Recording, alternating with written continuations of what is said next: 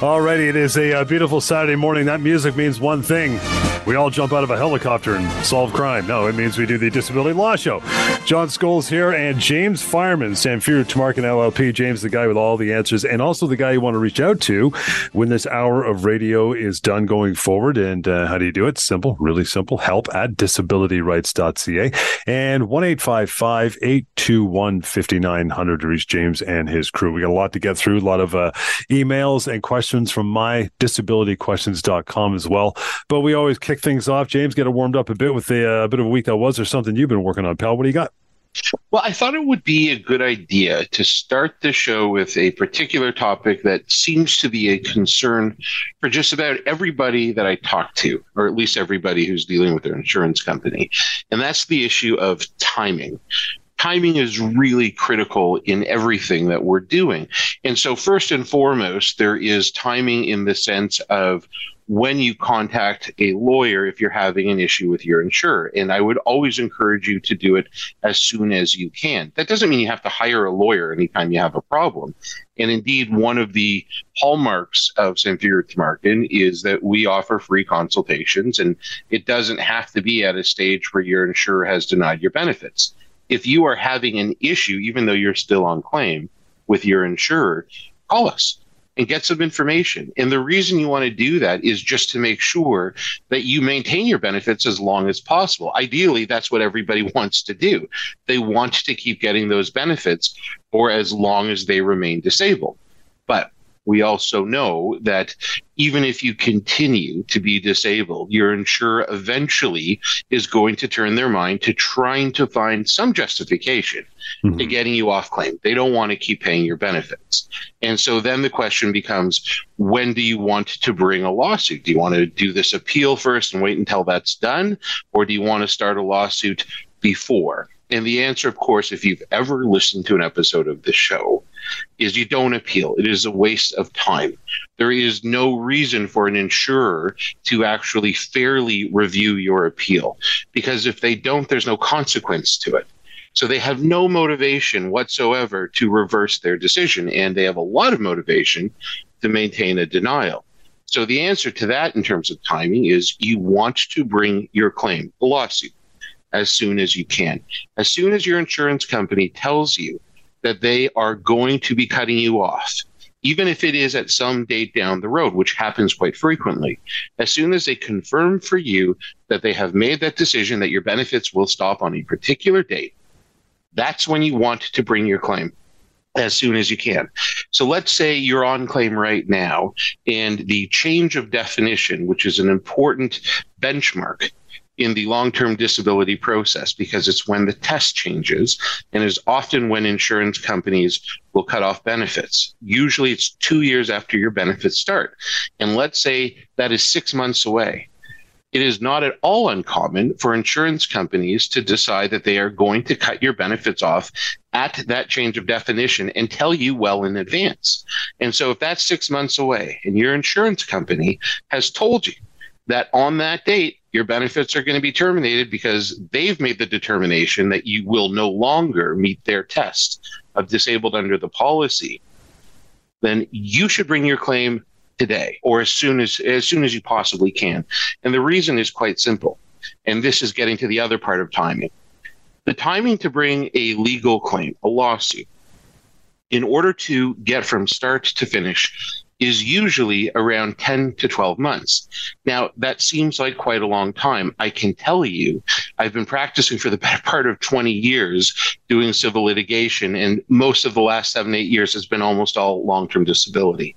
In terms of civil litigation, bringing lawsuits that aren't a criminal case, that is lightning fast. Most lawsuits take 3, 4, 5 years. In long-term disability, particularly with our firm, we have it down to about 10 to 12 months from the date someone signs a retainer until we resolve the case. And that is always our objective.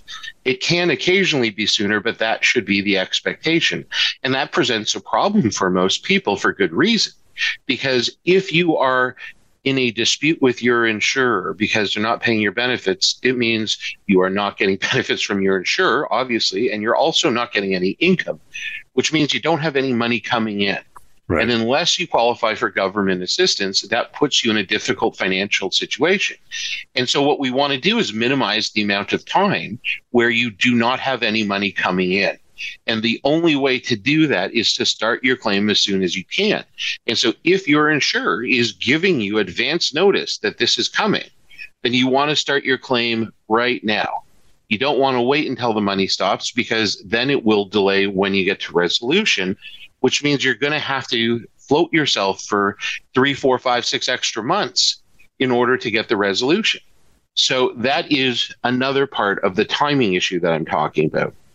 Now, the last part of the timing issue is in terms of that 10 to 12 months that I referenced before. That is typically how long it takes if things go the way they typically do. We start the claim as soon as we're retained. We serve it on the insurance company. They respond back. We schedule a mediation, which is usually around that 10 to 12 months after the retainer's been signed. And almost always at the mediation, we're going to get a resolution. That happens the vast majority of the time. And if you're starting a claim, that could reasonably be your expectation. You're not likely to be disappointed. However, what I will say is that somewhat more frequently, we are seeing claims resolved before mediation. I don't ever push for a resolution before mediation. And the reason is simple. Even though I want to resolve claims as soon as I can, there's no benefit to me in dragging anything out. I don't approach insurers to resolve before mediation, because if I were to do so, the insurance company is going to conclude either that my client is in desperate financial need to resolve the case, or my client's ready to go back to work. Right. Both of which are probably not true, but if they come to either conclusion, they're going to lowball. They're never going to give a reasonable offer. And so I won't reach out to resolve before the mediation, but insurers will do that on occasion. If they realize that it may be in their best interest to resolve the case now, or if they think they can get it done without having to go to the time and expense of mediation, then they'll reach out to me, and then it can be done in 3 or 4 months. And I'm seeing that happen a little bit more often, and it is with insurers that I deal with frequently, and particularly with lawyers that are on the other side working for insurance companies that know my firm, that know me, and understand that it isn't going to save them a dime by tracking it out to mediation. They're going to have to pay one way or the other. And so it's in their best interest to try and resolve it as soon as they can and not have to spend the extra time and money of going to a mediation. So we are seeing that happen more frequently. But it is important that everyone who is in this process understands all of those timing issues, because wherever you are, there's going to be an issue, and you don't want to drag things out. You don't want to spend more time without having benefits coming in. And so it is important that you act relatively quickly. So whether it's 3 or 4 months where the insurance company comes in early to wrap this up, knowing who they're up against, or if it does go to 10 to 12 months before the lawsuit comes to fruition after you've filed, do they have to still pay you or pay the person who's on claim during that waiting time? They still have to pay, yeah? Or will they try to get out of it even then? Like 10 months, I guess, would be a better example. But so you're still getting your payments during that 12 months till it gets to mediation, yeah? No, what we're talking about is someone who's been cut off. Oh, already cut off. Okay, so the difference is, though, if let's say we're going back to that scenario where the person is on claim, but they're told that 6 months from now they're going to be cut off at that change of definition. And so anyone out there who's worried, oh, well, if I bring a lawsuit now, they're not going to pay me those extra 6 months. I can tell you, I've never seen that happen. Okay. So let's say you bring a claim now and we don't get to mediation for the 10 to 12 months, which is typical. That's the timeline I set out. And so that means there's expected to be 6 more months of payments until you get to that change of definition, and then only 3 or 4 months after that until you get to that mediation. If anybody is worried that by starting the claim, the insurance company is going to retaliate in some way and cut off benefits, you needn't worry. I've never once seen that happen, and there would be really no incentive for an insurance company to do that. The reality is, as soon as they know that you've hired a lawyer and you've brought a claim, they are very eager in almost every case to come to the table and resolve, because they know that they're going to have to. Once you've started a lawsuit and put the claim in the jurisdiction of the courts, ultimately, if things aren't resolved, the insurance company knows that they now have to be reasonable. It's why I said before that the appeal is a waste of time. Right. In the appeal process, at the end of the day, if the insurer isn't reasonable, there's no consequence to it. There's nobody looking over their shoulder that is going to punish the insurance company for failing to be reasonable. As soon as you have brought a lawsuit, you've hired a lawyer, you brought a lawsuit, the insurance company knows they continue to act unreasonably. Ultimately, it would wind up in front of a judge, and a judge would say, not only do you have to pay the benefits, but because of how unreasonable you're also going to have to pay punitive damages. Now, I don't want anybody listening to think that that is the typical way that this goes. It's actually really unusual for a long-term disability case to wind up in court. In typical years, you can usually count on one hand the number of long-term disability cases across the country that wind up going to trial. It is just very unusual. Does that mean it's impossible? No. It could happen in theory. Of course, there are the handful of cases every year that do wind up going to trial, but it is unusual, and that shouldn't be your expectation. And with that, we'll slide into a quick break and get to your questions. Again, two ways to do it. Three, mydisabilityquestions.com. You can go to help@disabilityrights.ca or phone us here live on air. Good plan, 416-872-1010, and the text number as well, 71010. Again, 416-872-1010 to talk to us live or text us at 71010. And we continue. Lots more. The Disability Law Show is coming right up. Hang on. And welcome back to it. It is 1:20 here. You still got plenty of opportunity. If you got a phone nearby, any questions that you want to ask James about, maybe you're dealing with a disability insurer. Maybe you've been, like we talked about in the first segment, told that you're going to be cut off in the near future, told to appeal. The appeal didn't work. Maybe you're calling for a friend or a colleague, family member. No sweat. You can bring it on for the remainder of the hour. That's 416-872-1010. There's no dumb questions, so don't worry about that. Or text 71010. And the email, which we're going to get to very shortly, is help@disabilityrights.ca. And the guys of the firm, James included, put together this website called mydisabilityquestions.com. The beauty is it's a searchable website. The database is searchable. So a question similar to yours may have been asked previously. You can just read it and walk away or leave your question there anonymously as well. And that's where we're going to go to now. James from mydisabilityquestions.com says, guys, I'm looking for a lawyer that has experience handling situations with a rehabilitation clinic hired by my insurer. I've already received a threatening letter from my insurer that my file is in review, possible termination of my benefits. My mental health is worse. I've relapsed, recovering alcoholic, after 7 years sober and forced to attend these sessions that are solely based on fear and intimidation. I suffer from a variety of chronic mental health issues, and my health is deteriorating significantly. James, what do you think, pal? Well, there's two ways I want to come at this. And one is prospectively, which isn't going to help the person who wrote in, unfortunately, but I will address that in a moment. What I mean by that, though, is this is already at a point where this person who's writing in has agreed to attend treatment at a clinic that has been chosen by the insurance company and has wound up in a situation where he or she's undergoing treatment that they feel is actually harmful to them and is probably suggesting that there is no disability or not a disability that's preventing them from working and is undermining their claim. And that happens. That happens because the insurance companies typically are going to use known clinics that they've worked with in the past and provide them the results that they're looking for. And think about that for a moment. If you're an insurance company, what are you looking for? Are you looking for a clinic that is going to do the proper rehabilitation, even if it takes longer than you might like, and make sure that the person is going to be okay in the long run? Or are you going to go with the clinic that is going to do whatever they can to get the person to be at a level where it appears that they can go back to work and report that they're okay? It's always going to be the latter. They want someone who's going to do the quickest job that they can use to justify terminating benefits. They are not going to hire clinics who are putting their claimants' health first and foremost. And obviously, if you are someone who's disabled, you don't want treatment from any service provider that isn't doing that. You want to limit your treatment to only clinics that are there to ensure that you recover as much as you can, not necessarily as fast as you can, but as well as you can. That's what's really important. And so what do you do if you're in this situation and your insurance company is telling you that you need to go to this clinic or that? Well, first and foremost, whatever treatment your insurance company is telling you that you need, you want to run that by your own doctor first. Typically, we're talking about your family doctor.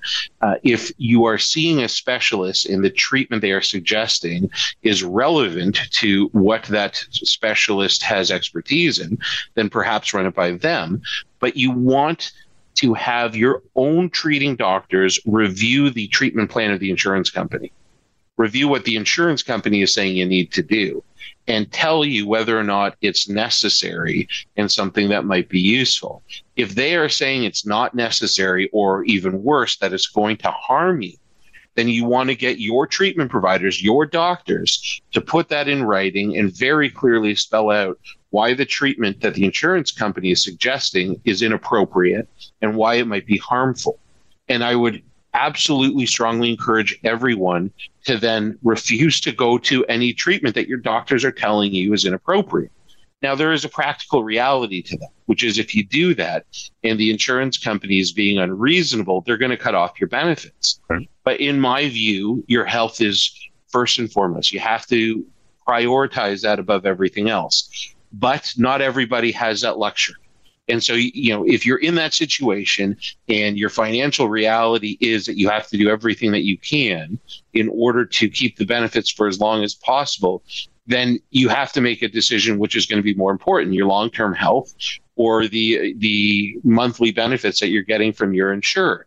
Hopefully it's going to be the former, but as long as you understand what the trade-off is and you are able to understand the consequence of it, then, as an adult, you make your own decision. And that's fine. Now, dealing with the situation as it is for the person that texted it or sent this email to mydisabilityquestions.com, they're already in that situation. They're already going to this treatment that's been recommended by their insurer, and the insurer has chosen this clinic, and it is backfiring for it. Not for the insurer, for the person who's written into us, because the insurance company is threatening them. The clinic is providing treatment that is aggravating the mental health of this person, and it's a bad situation. So what do you do at this point? Well, it's a similar way that you approach it. You go to your own treating doctors first. So in this case, if this is a mental health disability, we're talking about your therapist, your psychiatrist, even your family doctor, and make sure that you report to them the issues that you're having with this treatment provider and have them advise whether or not this is something that you should continue. You also need to make sure that you're reporting this to the insurance company directly, reporting the issues that you are having. Anything that the clinic is doing that you feel is inappropriate should be reported immediately. And if this is a situation where they are actively making your condition worse, you have to stop going. You just have to stop. And if the insurance company cuts you off as a result, they're not entitled to do that. And if they do that, even though the clinic is harming you, then we start a lawsuit. And that's how you deal with it. At a certain point, you have to prioritize your health. And if you are being forced to go to a clinic that is making your situation worse, at a certain point, you have to make that call. And so that's the way that I would deal with it. John, I think that's about all I need to say on that. But I do notice that we have a couple of texts that came in from the same person. Those ones look all right. Yeah. If you have them, you can read them because they're not up on my screen. Sure. There you go. So we have a texter that wrote in and said, I continue to receive benefits past the 2-year mark, the change of definition. I've been approved for CPP disability. How can I tell my LTD about CPP disability? And can I negotiate with my LTD to keep some of the retroactive CPP has sent me? I'm in collection and would like to pay some of my creditors. Thank you. So this is an issue that arises when you're dealing with insurance and you're getting paid and you get approved for CPP disability. Mm-hmm. Very often, particularly when you're getting close to that change of definition, the insurance company will require you to apply for CPP disability. And if you're approved, what happens is the insurance company is actually entitled to offset whatever CPP disability benefits you get each month against what they owe. So let's say you're getting $4,000 a month in long-term disability and you get approved for CPP disability for $1,000 a month. Now the insurer is only going to pay you $3,000, so you don't wind up with more money. So why do you do it? Because the policy says, unfortunately, that you have to. If you don't, then the insurance company can estimate what you likely would have got and just deduct it without actually paying you that amount, even though you're not getting the CPP disability. So you have to apply for it. And if you get approved, it's really just a benefit for your insurance company, which isn't, something that people get too excited about. The issue that this person is asking about, though, is retroactive payments. And so when you apply for CPP disability, if you're approved, you can get up to 1 year of retroactive benefits if you can show you were disabled for that period of time. And so that's what's happened in this particular case. And the person is asking whether or not they can negotiate. We're going to pick this up after the break because I see we're up against it right now. And we'll talk about what happens with retroactive CPP disability payments. Perfect. Again, your text to come through 71010, like the one James is reading. Phone number 416-872-1010. Bring it on. Lots more. The Disability Law Show is on the way. Stand by. Welcome back indeed, 1:35 Saturday afternoon. Good to have you along for the show. We got a couple texts we got to get through again. James, are piling up, but continue on where you left off with our previous one, pal. Let's wrap that up. Sure. So we had someone text in that was asking about CPP disability and retroactive payments. So CPP disability is the federal government program that will provide you monthly benefits if you are disabled and have been paying into CPP for, I think, at least 4 of the last 6 years. And so what happens when you apply, if you're approved, you often will also be approved retroactively up to 1 year from the time that you made the application. And so if you're getting $1,000 a month, let's say approved benefit, that means $12,000 in retroactive pay as well. Unfortunately, this is the property of your insurance company if they were paying benefits during that time. So if your insurance company was paying benefits for any portion of that retroactive period, for that portion that they were paying benefits, they are entitled to an offset for up to the amount of that monthly CPP disability benefit. So unfortunately, it isn't something that you're really going to be able to negotiate if you're still on claim.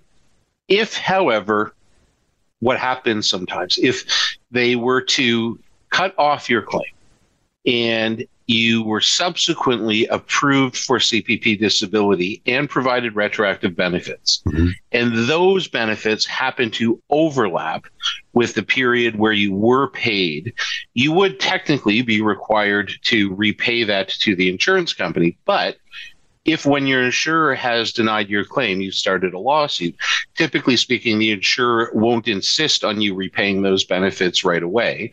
They'll let you hold on to it until the lawsuit is resolved. And usually within the lawsuit, it's then negotiated as an offset against what they owe. But whether it's done dollar for dollar at a certain point, it's really hard to keep track. It is an offset that they are entitled to for sure, but that's really the only way that you can negotiate it, is if you have been denied your benefits and then subsequently approved for CPP disability with retroactive payments. Gotcha. Good stuff. Another text coming in here says, hey guys, what do you do if the LTD insurer keeps reminding you of the change in wording at the 2-year mark, but haven't confirmed they're cutting you off? Just hinted. Can you commence a lawsuit before that happens, like you spoke about earlier, to cut down the amount of time without payment? Thank you. What do you think, pal? Well, first of all, I think I'm very pleased to have someone from New Brunswick listening in online. So thank you for texting that question in. You wouldn't bring a claim in that situation, though. And the reason is simple. Even though it might sound ominous, the reality is that virtually every insurer that I'm aware of is going to have an automatic letter generated at a certain point in time in the process where they're going to let you know about that change of definition. Sometimes it's a year in advance, sometimes it's 6 months, sometimes it varies depending on how they have internally categorized your claim. If they think it's a long-term claim versus a contestable claim, that might change the timing of when they let you know that this change of definition is coming up, that the definition they use to determine whether you're entitled to continue receiving benefits changes at that 2-year mark. And so can you start the claim? You can't, because they haven't actually said that they're cutting you off. Now, in this particular situation, I gather that the author of this text message is suggesting that it isn't just one letter. It's they keep reminding this person that this is coming up, as if to say, just so you know, this is coming up. I don't know if that also means you're probably going to get cut off or not, but the reality is, even if they were to say, it doesn't look like you're going to get your benefits beyond there, that still wouldn't be enough. They have to actually make a decision. The decision has to be, we've decided that as of this date, you will no longer receive benefits. And they will send you a letter that confirms that in writing, usually within a day or two of having told you that. And it'll spell out the useless appeal process, as well as some other details of their decision. But until you get a clear decision, no, you wouldn't start a lawsuit at that point. Another text, still, again, that number, by the way, we use, guys, 71010. You can also call the radio station if you prefer. That's 416-872-1010. Says, this one's local. Toronto says, hello, I'm on STD, breast cancer. I had multiple surgeries, and the second surgery caused nerve damage. I have sleeping issues. Working with my doctor for the pain. Going to meet the lymphedema. That's a hard word. Lymphedema. Thank you, clinic, for that as well. My STD will end August 6th. Yesterday morning, case manager said in a follow-up that she will be referring my file for rehabilitation for my eventual return to work. Based on my pain, nerve damage, lymphedema, and not sleeping well, can I refuse rehabilitation and speak to my doctor about this? The case manager did reassure me eventual when I questioned that I'm not in a state. In a state, right? It's a little weird typing. In a state to work when I'm not sleeping and still working with a therapist for my anxiety. What do I do about the rehabilitation referral? Thank you. Well, so here is the way I would answer this. The question that I'm bumping on here is, can I refuse the rehabilitation and speak to my doctor about this? The answer is really, you have to reverse that. Speak to your doctor first. You want to speak to your doctor first and see whether the rehabilitation that your insurer is recommending, or perhaps even telling you to do, is something that is reasonable and that will be helpful for you. If your doctor, and in this case, possibly your specialist, is saying no, then absolutely you can and should refuse it. You should refuse anything that is not going to be medically in your best interest, regardless of what your insurance company says. You don't take medical advice from insurance companies or from lawyers. Your medical advice should be coming from your doctors, from your treatment providers, from people who are educated in medicine, not people who are educated in insurance or law or something else. That's who you want to rely on for your medical decisions. So talk to your doctor first. If your doctor says it's reasonable, then you have to consider whether or not you want to go to the clinic that they're recommending. I would suggest you say, sure, I'll do this rehabilitation that you're suggesting, assuming your doctor approves of it, but I'm going to go to this other clinic that your doctor recommended. And that's the way I would approach it in that circumstance.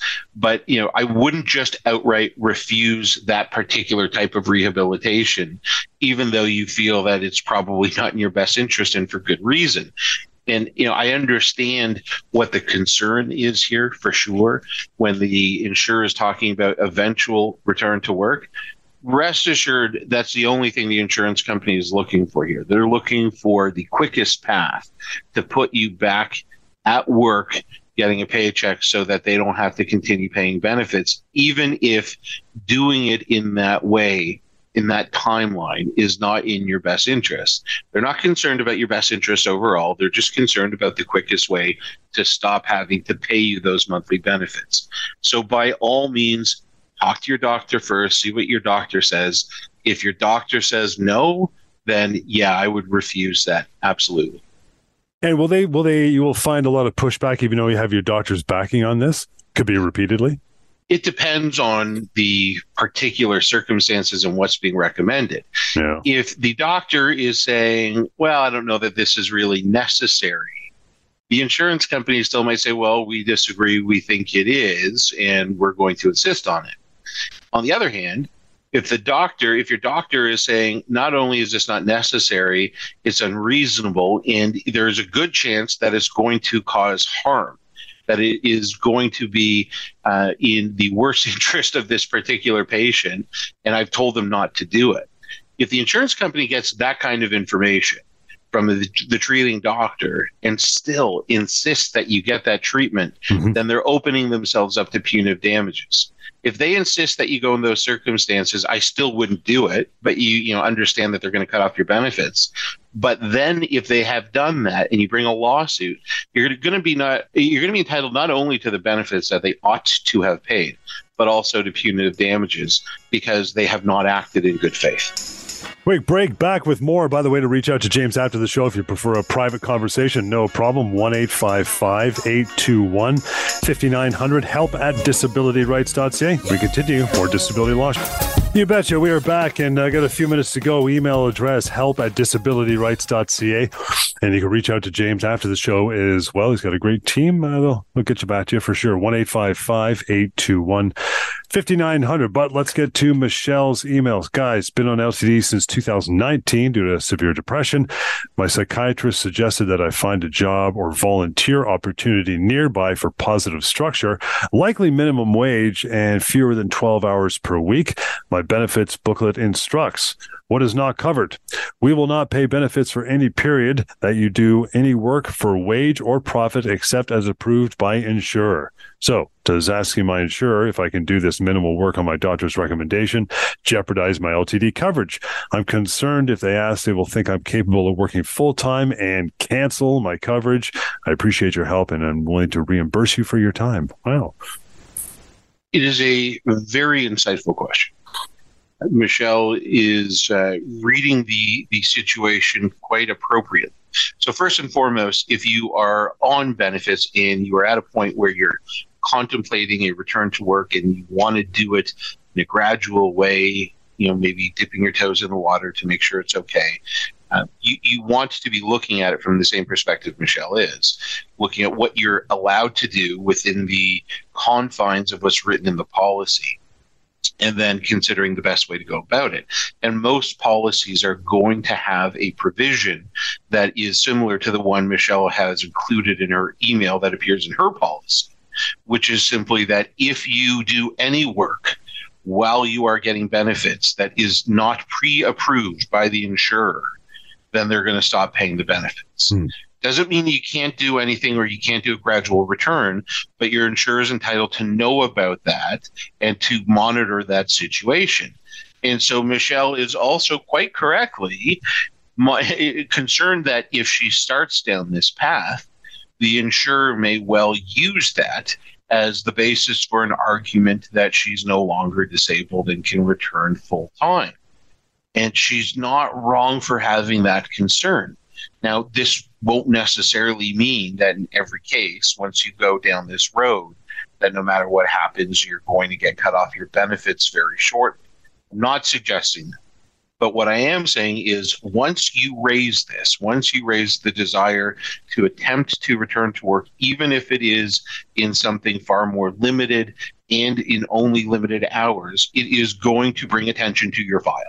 There's no way around that. Yeah. Your claims handler is going to start taking a hard look at your file and look at what you are now capable of doing and start looking for ways that they might be able to get you off claim. And whether that is just simply making the argument or perhaps taking a step further and saying, okay, well, if you are only able to have the stamina to do it for this number of hours right now, maybe there's rehab that we can do that can improve that. And that might be appropriate. It may well be, if it's a stamina issue, that there's rehabilitation that can help with that. But the point is this: once you go down that road, once you broach that with your insurer, you do have to be prepared for more scrutiny on your claim. That is what is going to be coming. It's not always necessarily the case that it will result in a termination, but you are increasing the likelihood that it will happen. Does this mean you shouldn't go down that road? No, that's not what I'm saying at all.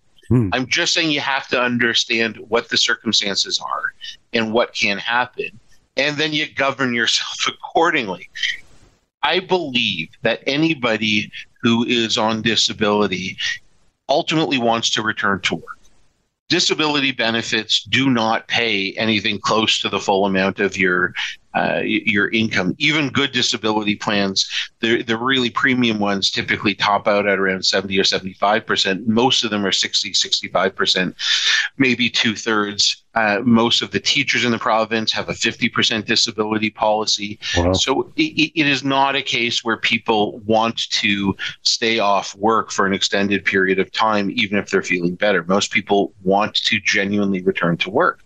And if you are at a point in your recovery that going back to work seems like a possibility, I strongly encourage anyone in that situation, including my clients, to go down that road and to understand what lies ahead. And if they are optimistic, and if their doctors believe that it's appropriate for them to try, then I think they absolutely should. So in Michelle's case, if she feels like she can handle this, and her psychiatrist has already suggested that starting a limited job, 12 hours a week, or volunteering would be appropriate, as long as she feels optimistic about it, as long as Michelle feels that there is at least a reasonably good chance that this will be successful and might lead to a situation where she could return to work, then I would absolutely encourage her to bring that up with her insurer and to get their approval to start this, whatever the job is or the volunteer position is. Yes, that will bring more scrutiny, but that's the only way. That's the only reasonable way to get from being on disability to a position where you're feeling okay to return to work. You start slow and you ramp it up. And you can't do that without letting your insurance company in. So those are really the two things that I have on the checklist when people talk about returning to work.